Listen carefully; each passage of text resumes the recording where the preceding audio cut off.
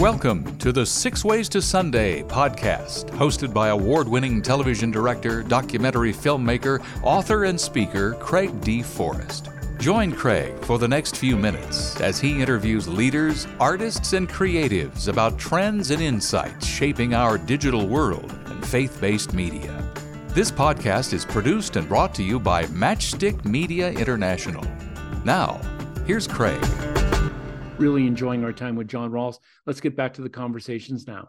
I'm going to ask you a two-part question. Let me do part one first, which is, if you were a pastor, and probably comes with the advice that you give anyway, you're a pastor and you're trying to find, well, let's say you have a 200-person church. Where would you start? How would you start? Where would you find the people inside your congregation or in your town or region to help you start? What would be a couple of key objectives or stepping stones to get going?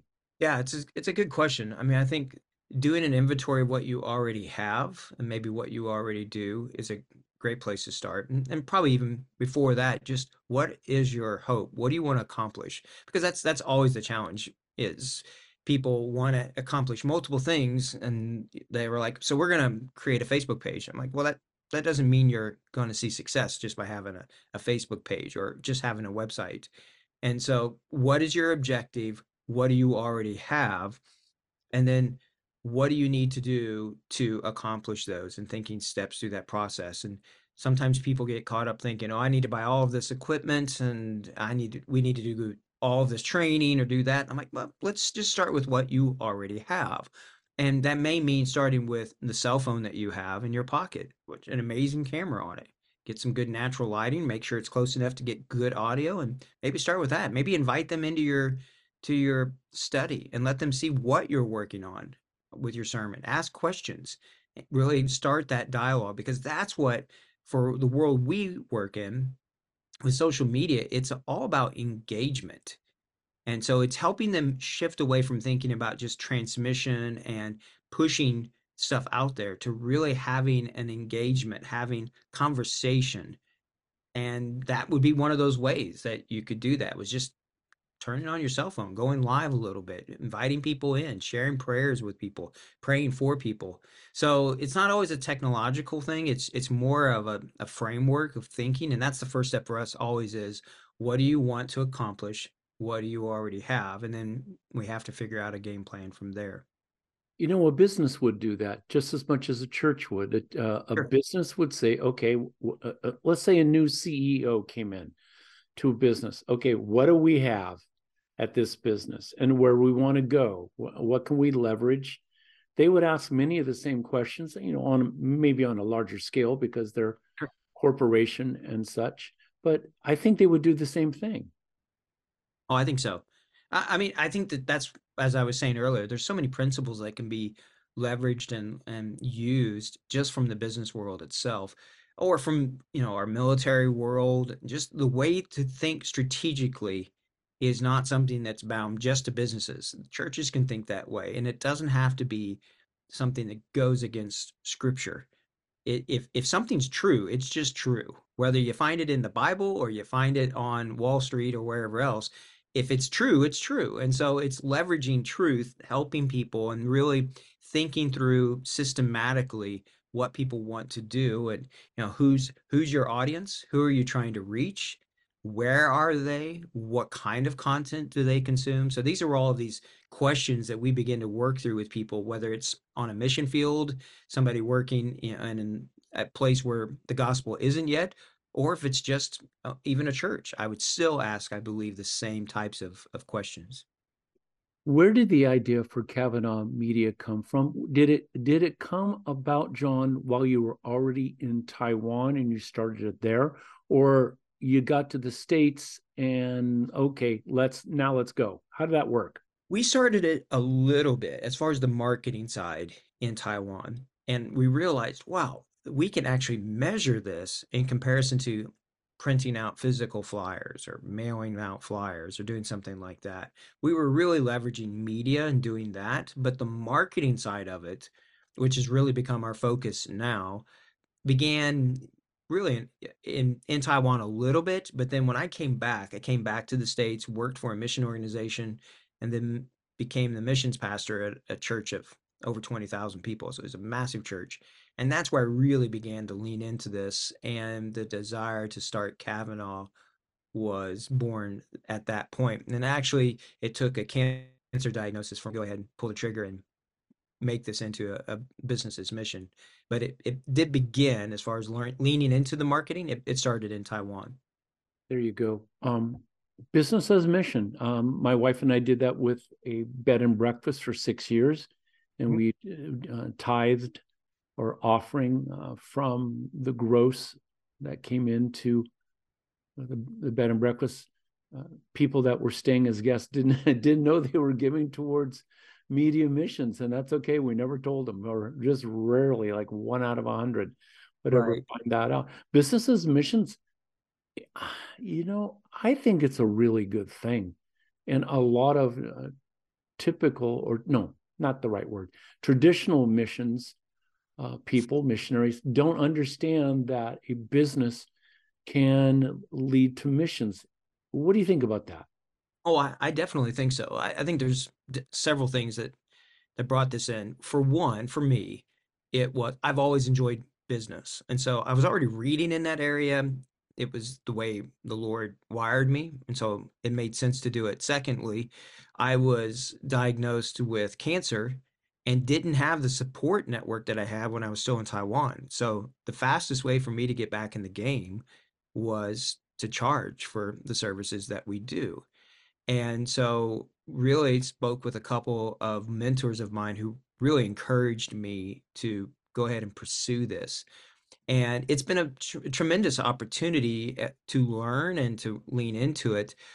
Everyone that pays us are the ones that we serve, or somebody else who is a partner with them does that. And so, everyone knows what they're getting into us. We made a few commitments. I could show you sometime if we're in person, sometime, Craig, the initial journal entries to this, where we went through a process saying, this must be true, or the Lord is behind this, if this, and if these things happen. And one of the things to it was we want to operate it as a business, but we never want to say no to someone because of finances. And so if a team or an organization comes on board and they're like, we want to use you all, we want to do this, but we can't afford this or that, we do everything we can to try to say yes to them. It also means sometimes, and I've joked about this, but that we fire ourselves. There's people that hire us, but then they don't know really what they want to do or how to use us. And I want to be a good steward of their time and their resources too. So I'm not just trying to get money for the sake of money. We've capped incomes and really leaned into that this is a ministry more than anything else.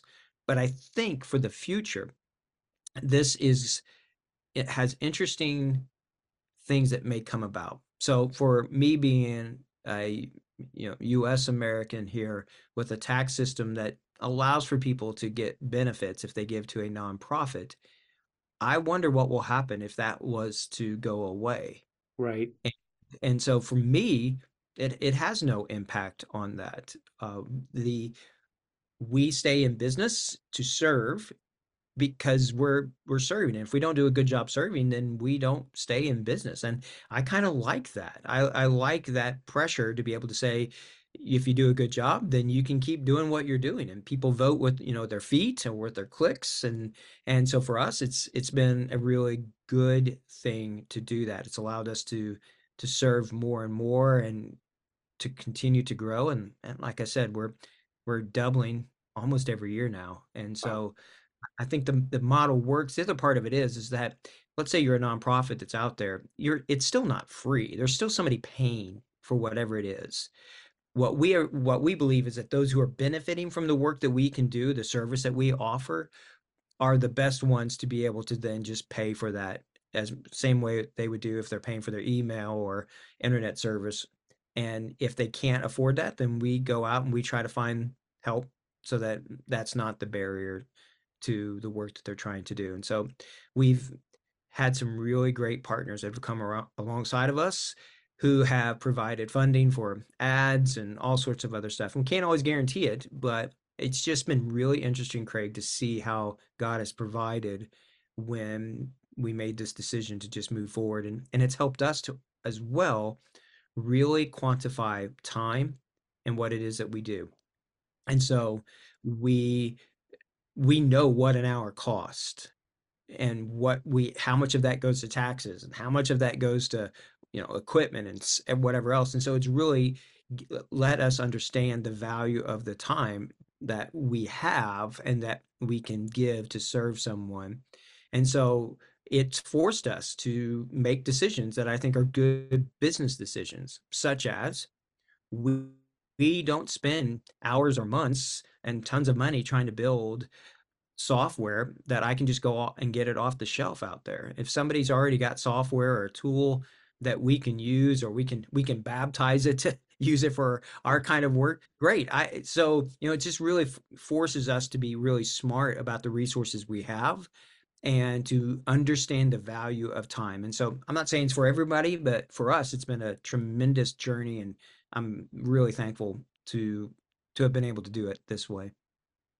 I have a good friend, Paul Bresnan, that came up as a youth pastor and then started a company called 454 Creative in Southern California. Most of the groups he works with are secular, but he talked about it a couple of seasons ago in the podcast. He and his group at 454, they have a plan where they will talk to a client and say, okay, we're going to go with you for a year. And at 3 months, 6 months, 9 months, and then a year, we're going to keep talking. And these are the expectations for your side. This is the expectations for what we're going to give you.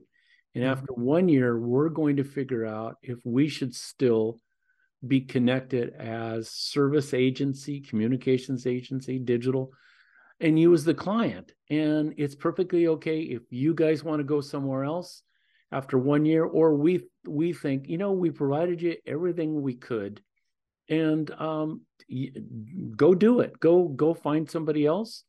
We think we've done our best. We've taken you as far as we think we can. And I thought, that's pretty smart when you really think about it. You don't just keep on going because you need the client. It keeps things kind of fresh. I think you'd have to agree with that. Yeah. Oh, for sure. I mean, it's a joke, but it's a truthful statement amongst our team here at Kavanaugh that I have fired myself and I have fired our team multiple times. And I think the reason is because it helps us to continue to lean in and to really niche down what it is that we offer, so that we are offering value, so that when somebody says we're giving you money for this, that they feel the value of it. And it helps us to make sure that we're serving well. Our North Star as a company are the teams and the workers that we serve, are they leveraging and using? Not, then we're not succeeding with our mission. And so there's two metrics that we use. Are we building partnerships and broader coalitions? And are we solving these really hard digital challenges that mission teams and organizations face, freeing them up to then do the work that God has called them to do on the field, learn the language, do all of that? And so there have been clients and people we've worked with who, when it falls outside of that niche area, it might look good. It might even make sense from a financial perspective on our end to say, oh, diversify, bring in these clients, do all of that. But it hasn't. That's just not the way that God has seemed to direct us, is that he just keeps saying, here's what you all at Kavanaugh Media are called to do right now. And, if the wheels fall off or everything stops, then everybody on my team could go out and get a job and probably make more money within a week. And so we're free to be able to lean in right now and say, this is what we're doing. This is where we're going to put our hand to the plow. And I think it's a value add then to the teams we serve, that they know the depth of the experience and the data is directly tied to what we're trying to do with them. And so it just frees it up, and it really gives us freedom as an entity to not have to chase notoriety or publicity or funding, and to just say, we're just going to trust the Lord that He'll bring the right people, and this is what it is that we do, and then we let God direct to be able to do that. And so it's very freeing, I think, to be able to have that audit to go, are we adding value? Do you see it as a value? And to be able to say to them, no, I don't think we are. In fact, I'll give you one more example to it. I was on a call with a very large conference about 2 weeks ago now at this point, and we were talking through an MOU, we were talking through finances, and I said, I don't think you need to be paying this money. I really don't think you need Kavanaugh. I think this is what you need, and this is something that I might be able to volunteer or to help you with a little bit. But in essence, we joked about it at one point, they were trying to argue why they needed to pay us and hire us, and I was arguing why they probably didn't need to. And so it completely reversed the roles in some ways. But our priority is to serve. And so that's by doing that, the people we serve, we have to keep their best interests in mind. And so how we set up systems, the way we set up accounts, all of that is for their benefit, not to lock them in and to have them to use us, or they can't get their data back or whatever. And so the whole premise is about serving them. And if that's true, then that means sometimes that we'll say, we're not the right answer for you, or we shouldn't keep doing this because we're not serving you well. Really some great perceptive conversations and insights from John RALLS. Join us next time, next episode, and we'll pick up where we left off. You've been listening to the 6 Ways to Sunday podcast with Craig D. Forrest, brought to you by Matchstick Media International, dedicated to excellence in media through inspiration, vision, and education. To learn more, visit us on the web at matchstickmedia.org. That's matchstickmedia.org. Your generous donations, large or small, help defray costs for producing this creative podcast. Thanks for listening and subscribing.